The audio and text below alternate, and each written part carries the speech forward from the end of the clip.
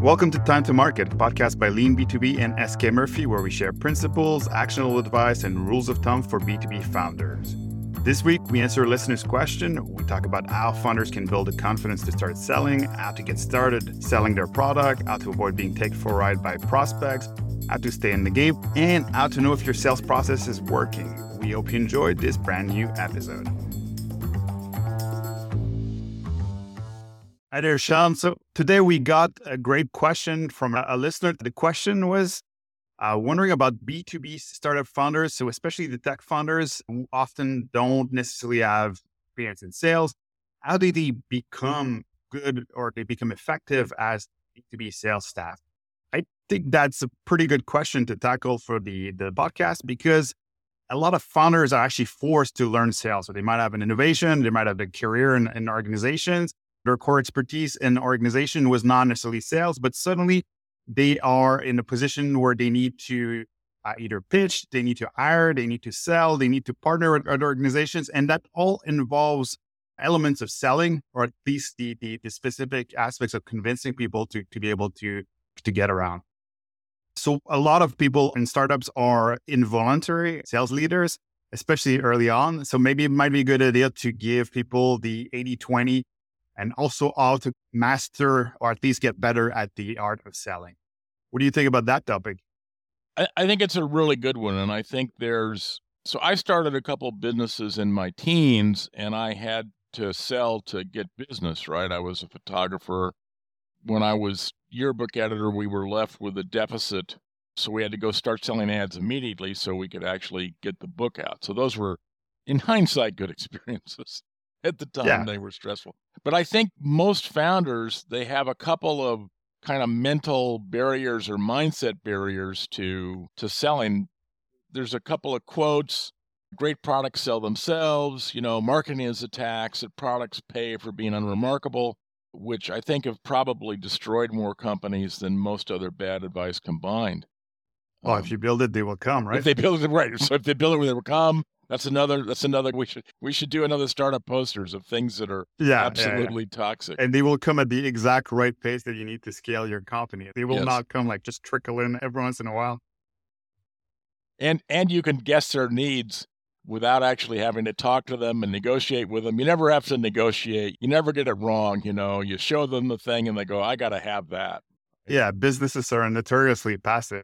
Just that, hints at the idea that there are certain parts of the business don't require the same amount of skill or the same amount of practice or experience to build.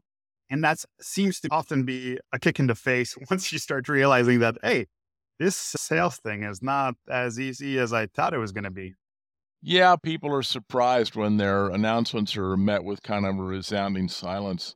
There's also a view of sales, at least in B2B, that it's really, you're looking for the most accomplished liar you can, right? Which I think is a terrible misperception of what's actually going on. There's the hunt for the mythical salesperson who's commission only, but quite good. What's the Glenn Ross, or like the always be selling, like that kind of mindset? I think that kind of permeates across even like software, like where people kind of associate sales with that tricking customers or trying to force products down their throats. That whole idea of like selling ice to Eskimos. It's a little bit of a strange perception we have of sales. I think there's another aspect to a lot of the sales advice that gets written.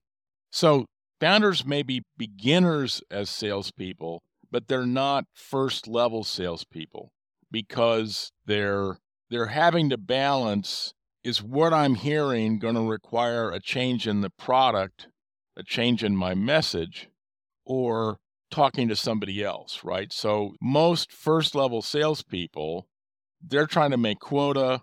They're given sales tools that more or less work and they have to execute, right? Founders have none of that. They're selling to meet payroll, not quota, right? Which is a little higher risk bar. And they're not sure that what they've got is actually even if they're confident it's fully baked, often it's not. Yeah. But isn't part of the issue there that we use the same word for both? Like one of them is like you actually have something that kind of works and you're trying to sell it to a specific customer set or customer segment. And the other one is you're kind of trying to figure out what the right way to sell this or the right way to position the product. So there's all these variables that are still in movement. And you see it often with startups, like they will hire a sales leader that has sold things that were very, very much defined, and they will try to get that person to sell their product when it's still unfinished. The benefits are still work in progress, the way you position it. So it seems to me that those are both different profiles, but they're also not necessarily the same activity. We just use the word sales because I think that's the category more or less. And it's not necessarily the same thing. I think that's an excellent point. And we don't distinguish between the need to make sure the product is ready for the market and there's a fit, and then the need to learn how to sell it, which occurs in parallel. The other thing that goes on, I think, when you have a product that you know is going to provide value, then you incent the sales guys towards getting that order. It's about getting the purchase order, right? But founders have to hold themselves accountable for creating value in the customer's business, which may occur days, weeks after the purchase. And Never. Or never. And sometimes, then there's churn or there's non-renewal. There's certainly not scaling up and expanded use. So I think that the founder's finish line is much farther away and much harder to achieve. And they've got more variables they're having to adjust around product configuration, message configuration, ideal customer, that most of this gets figured out for the first level sales guy. So I think you're right. I think we're using the same term, but it's not really appropriate. It's something else. Okay. So if we're talking about those early sales, would you say is kind of the way to get started to sell or advocate for your product? So I think there's this, it's kind of like you look at the scoreboard and there's a whole bunch of innings with zeros in them, right? You've pitched a bunch of places and nothing's worked. And then you start to get these wiggles of hope, right? You start to get, okay, we got a guy on base. We got a guy on second base. Okay. So at some level, there's the need to get in front of more people. And this is normally, in our formulation, it's driven by content. It's driven by joining communities they're part of. We're talking about B2B, it can be, strangely, adopting a product which is adjacent to yours, which you complement or extend, and trying to sell that. Because if they're both targeted the same problem, then that can be viewed as a risk-reducing strategy, right? And we've talked about this earlier in extending the runway. So there's other things you can sell that are these small products that lead the way for years. And then the second half of it, and that's really marketing. Marketing is really a broadcast, and then sales for me is a conversation. So then you've got to start closing more opportunities. That requires in B2B conversations. If we're talking about the $29 credit card purchase, which is not most of B2B. Yeah. But I do feel like the discussion around sales kind of get sometimes conflated, or at least people in startups who may not necessarily have the experience of selling or the experience of sales success in the past will get hung up on the idea of tools or the idea of this specific mindset, or like more the techniques, more the technical elements of selling, as opposed to the actual essential of what selling is, or what actually building that sale with the organization is. So there's still that kind of mindset of trying to almost try to throw products at companies and say, like, do you buy or you don't buy, as opposed to trying to strategically build that relationship and try to understand perspective from the company's worldview, and then try to see out a solution or another type of solution would actually fit within what they're looking for. Isn't there like a little bit of a change in terms of mindset as well that kind of needs to occur in order to be able to start having the right kind of discussions with organizations? I think you made a really good point there, and I see this a lot. People grab onto a CRM, or they grab onto an email generation tool, or they grab onto other kinds of outreach tools, because to them it looks like technology. Hey, I understand technology. The sales thing's actually easy. It's not about people at all. It's about this technology. Yeah. And in fact, I can act just like the Google insect colony and never talk to people. and just send them messages, right?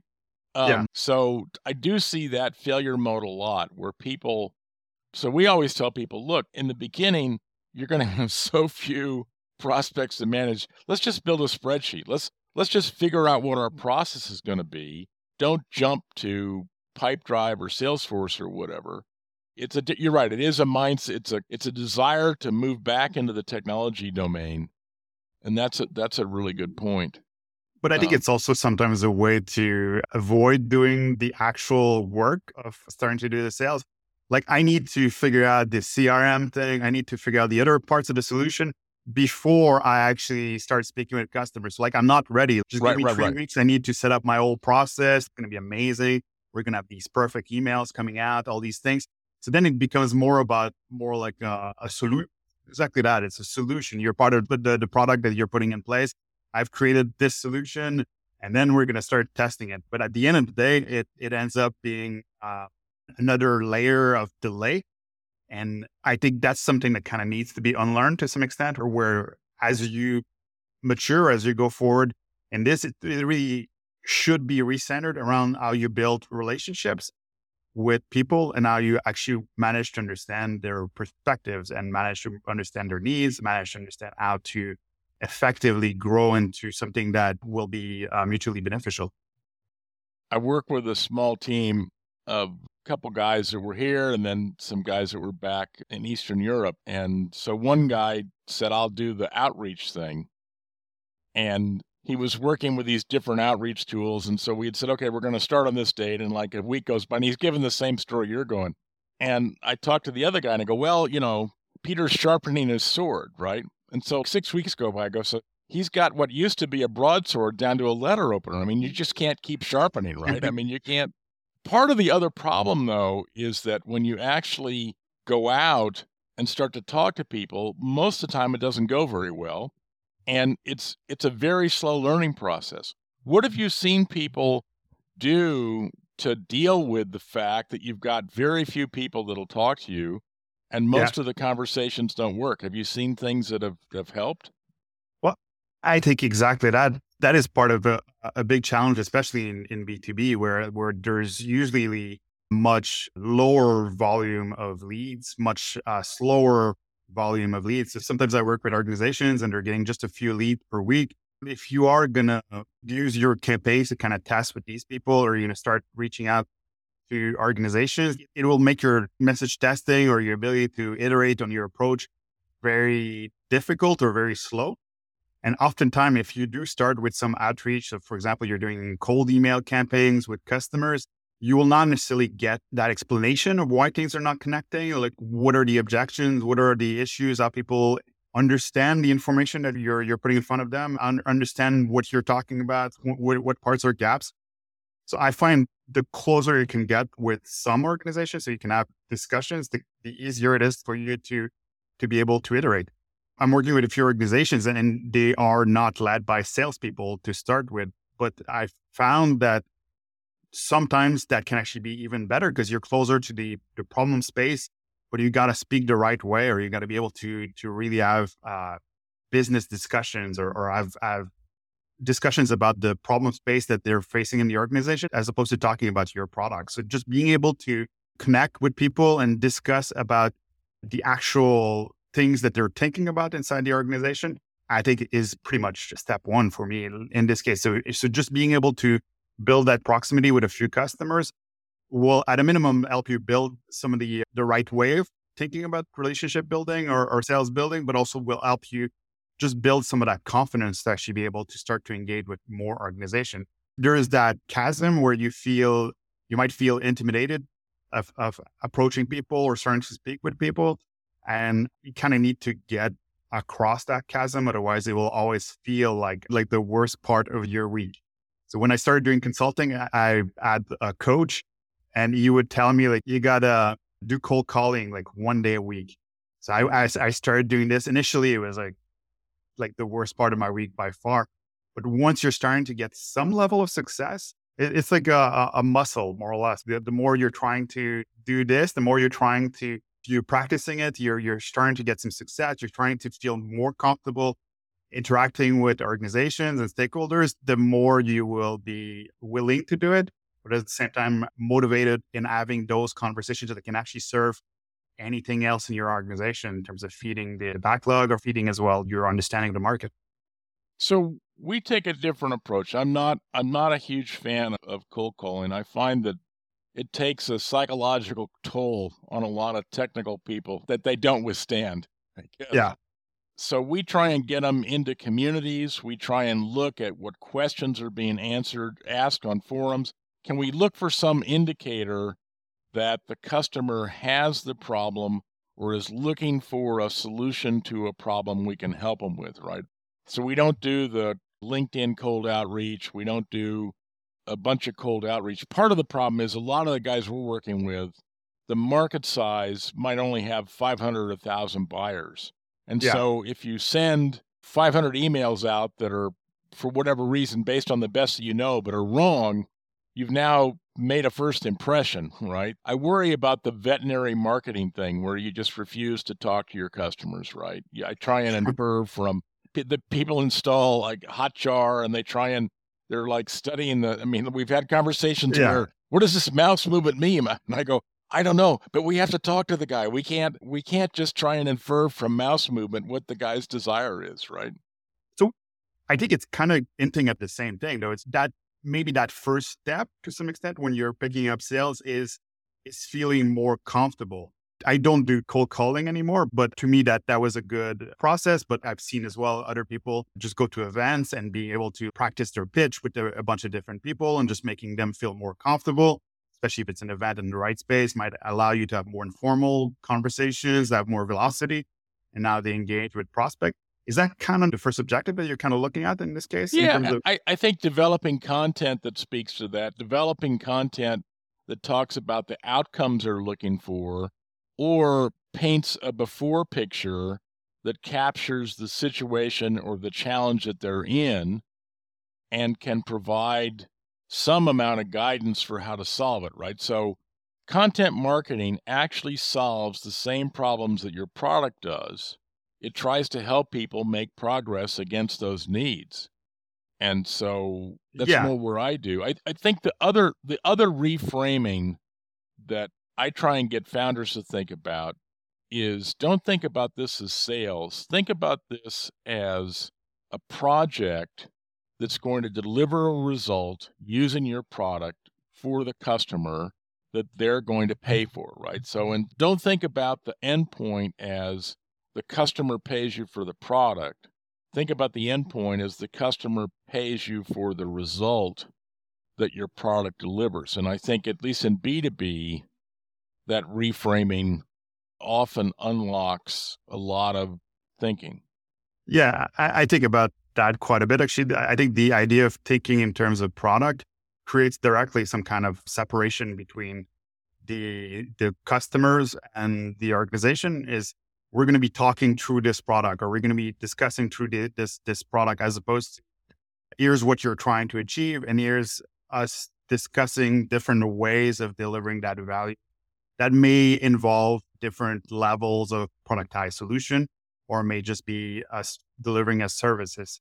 I think that kind of taking the idea of having a product off the table allows to have more open discussions about the flow of value or the exchange of value that you want to have with organizations. Oftentimes, I find. Yeah, and back in the first episode, we talked about our definitions of what it means to be in the market. And I think one thing we settled on was you're actually making offers that the customer is entertaining. They may be saying yes or saying no, but you've actually done enough diagnosis that you're now saying, we think we can solve this problem you've identified using our product or using a service based on the product. And again, I think people conflate, I'm sending out emails with a promise but not getting any response, or I'm announcing something and not getting a response, or I'm on Product Hunt but nobody's actually called me. And I think you've really got to look at it as an ongoing dialogue. They've got to start asking you questions about what you can do, or you're not really in a you're not really in a dialogue, right? Yeah. So maybe a question on that. So what do you feel are the evaluation criteria? Like, how do you know you're actually doing this well? When you're having these first discussions, whether it's through cold calls, and if you're in 2004, or it's through a different community, or you're getting on these calls, these demos. So what do you feel should be a takeaway or a way for founders to evaluate whether they're in the right direction, they're going the right direction? I think there's two tests. First of all, can you identify from symptoms that the customer offers a root cause or a diagnosis that they're at least willing to entertain, right? So can you connect the symptoms they're experiencing or the problems they're experiencing to what it is you're offering? And then secondly, can you accurately predict how much time and effort it's going to take to deliver them at least a simple result or an initial result that will provide additional proof of value? So if you say, I can help you, and they ask, how much is it going to cost and how long it's going to take, and you say, I've got no idea, then you've got a problem, right? I think you've got to have, most people want to fit your answer into a box which has got a timeline and it's got a cost. Most people don't say, I don't care what it costs, I got to have it. And they don't say, I don't care how long it takes, I got to have it, right? So I think it's your ability to offer a diagnosis or a root cause, and then your ability to offer essentially a project timeline. Okay. Is that initial discovery where you are able to recognize the challenges inside the organizations, see where or how you could actually deliver value to the organization, and then be able to structure your value delivery, your product, your solution in a way that could actually be turned into an offer for the actual customer. The other thing I think people, and you've been through this as well, right? But this is not one conversation. This is not one conversation where they don't know you and you go to make an offer, right? This may take 3 to 6 conversations. There's often, for more significant problems, there are 2 or 3 people, 4 people that get involved. You've got to have conversations with different people. There may be an economic buyer. There may be somebody whose budget it's going to come out of. But that person will normally also want the answer to be vetted by somebody who's going to use it and by somebody who's going to manage it. So you have to look at this as half a dozen conversations, not as you're not going to close them on the phone in the first call, right? Okay, but that sounds quite intimidating. Like, I've not done this before. Let's say I'm coming in, and how do I stay in the game? I have this first meeting, like I finally got this call at Cisco, or I finally got this this need to meet stakeholder at Cisco. How do I stay in the game? How do I take it from that moment, that initial interaction or initial meeting, and take it all the way to having these 6 meetings or just these? You're right. And the answer is you win it one meeting at a time. So first of all, you're trying to win the game without doing all the innings. No, you have to. So the purpose of the first call is to get a second call. So you have to tell them something before the end of the first call that they view as relevant to their situation, which they didn't know. So you have to bring them some kind of new information or some new insight, and they agree we should talk again, right? Sometimes you may also ask them for information, ask them for data, give them homework, or you take on homework. But you have to win each call as you go. You can't. Well, so there's an element of expertise or of new insights or new knowledge that you bring to the organization, so you can have a discussion around the problem space that you're addressing. Right. And so for the people that I'm normally working with, once they can talk about the problem, then they become more comfortable. And normally they've got years of experience with aspects of it. So that's less threatening than trying to, quote, ask for the order or all that, right? So I think you've got to provide a certain amount of insight to demonstrate your bona fides. And then you've got to figure out what's a simple offer where maybe you're asking for more information in exchange for that. You provide them more insight. and then you're working your way through. Okay. And so how do you evaluate whether that's going the right direction? Like you were able to get that second meeting. Like, how do you evaluate that you're kind of going in the right direction to be able to actually do what you were planning, you were hoping to do, close a sale? So does the person have a real problem you can help them with, as opposed to they're just complaining or they just want to talk and it's a nice 20-minute thing. So do they have something which is actually a problem? Do they have a goal or an objective at risk? Do they have something they're being held accountable for that's at risk that you believe you can help? So you've got to make that determination.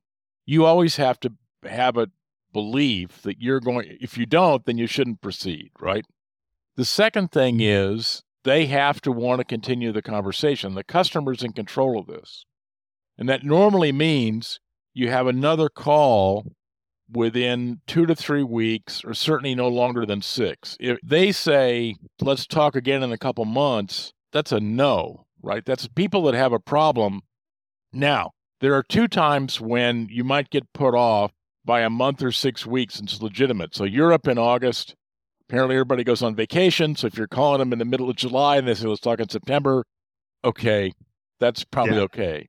And in the U.S., between Thanksgiving and Christmas, or Thanksgiving and New Year's, business doesn't proceed all that fast. I mean, sometimes deals get done, but it's legitimate if you're calling them at the middle of November, early November, they say, look, really, we need to talk in January and we've got the budget, then they may have a problem and they're not putting you off. But other than that, you have to be working on something that they consider to be relatively, it has to be a business critical issue. It has to be a critical problem for them, because if you're just talking about a nice to have. Yeah. Sometimes it looks like the company is interested, or it looks like those, for example, the objections you just mentioned about let's reconnect after the holidays, or all these things. Like, how can a founder who hasn't necessarily had the experience of going through this process tell them apart, figure out like what is a delay or what is an objection that's just not being said directly? How can they tell like whether it's actual interest or it's basically just a waste of time for your organization? In the beginning, as we discussed, you don't have a lot of leads. So you should err on the side of pursuit versus, oh, it's a waste of my time, right? So I think that's the first thing. I think the second thing is you have to figure that even in the beginning, even a 30% win rate is pretty good. So you're going to lose a lot. And if I could figure out the answer to that question, I'd be a happier guy. Yeah. I wasn't thinking about this at all, but like when I was learning this, I remember the advisor I was working with had this model of initially you start taking everything that comes, more or less, like every meeting, and then gradually you refine and where you actually become more selective. You actually had this chart that was a circle, which I've not seen anywhere else since, but it kind of makes sense when you're considering this. Like, so initially you're trying to sell, it's going to help you figure out like what are the objections, what are the qualifications of what could be a good customer in this case, kind of figure out what your ideal customer profile and find out a little bit. Even if you're taking on meetings that may not be leading anywhere, you might also figure out what are the right roles, the right type of champions you should be speaking with. And gradually as you go, you should be refining a little bit that recipe. It is a process that can actually be quite lengthy to some extent. So I do feel like the more you can have in the pipeline, the more conversations you can have, the better or the faster you're going to be able to move forward with this. I do have one other rule of thumb that I see, and that is that after each conversation, you should be learning more about their needs and more about their business. If you finish a conversation and you've explained in detail how your product works and how it's going to solve the problem, and you know nothing else about their needs, then something else is probably going on, right? And I think people fall into this trap because it's easier to talk about, what you've accomplished. You're happy about it. You're proud of what you can do, right? But it's got to be roughly 50-50. You should be learning more about their needs. And if they deflect, if you ask questions and they deflect 4 or 5 times, then that's probably the single largest red flag I can think of, where they want to learn more about your product and they don't want to tell you anything about their needs. Okay. But so if we take it from the perspective of someone, I'm a really great programmer. I have this solution that I'm working on. I'm picking up sales for the first time. So what would one takeaway that you think people should get from this conversation? What would be one thing that is important for them to know? What are the questions that you're going to ask to diagnose whether they've got the problem and whether you can help them? So I would focus more on what are you going to do to uncover the need and make sure that you can provide them an estimate of how long it's going to take for them to see a result or value in their business. And it's less about all the features you've got and more about delivering value. Yeah. So the fit of being able to actually deliver something that will create some impact in the organization. Right. Okay. Maybe I would add another takeaway, but even more basic than this to some extent, where I think different people start at different stage. In the previous episode, we talked about different types of people. We talked about introvert, extroverts. So I think it also can be a good thing to kind of look at where you're starting from in terms of your sales process and try to, if you're not comfortable having these discussions to start with, find a way to have more practice on that front, find a way to practice active listening, find a way to speak with people and be able to get information from the conversation. There's a lot of guys on doing interviews that could help with this. And then gradually try to build the muscles to be able to get to the point where you're actually able to do more of strategic selling, where you're actually able to understand the needs, understand what they're struggling with, find a way to advise them with a solution, and then influence their purchase decision. Have some kind of process to be able to understand that. I think that there's a misunderstanding about introverts versus extroverts. And for the most part, you actually sell with your ears, and introverts make more effective salespeople for high-ticket items because they don't feel obligated to interrupt the customer with more features or more things you can do, right? Okay. But so then in that case, do you have another takeaway maybe for extroverts? Yeah, listen more, talk less. I think that's a pretty good coverage of how to kind of get into your first sales role or get into starting to sell as a founder.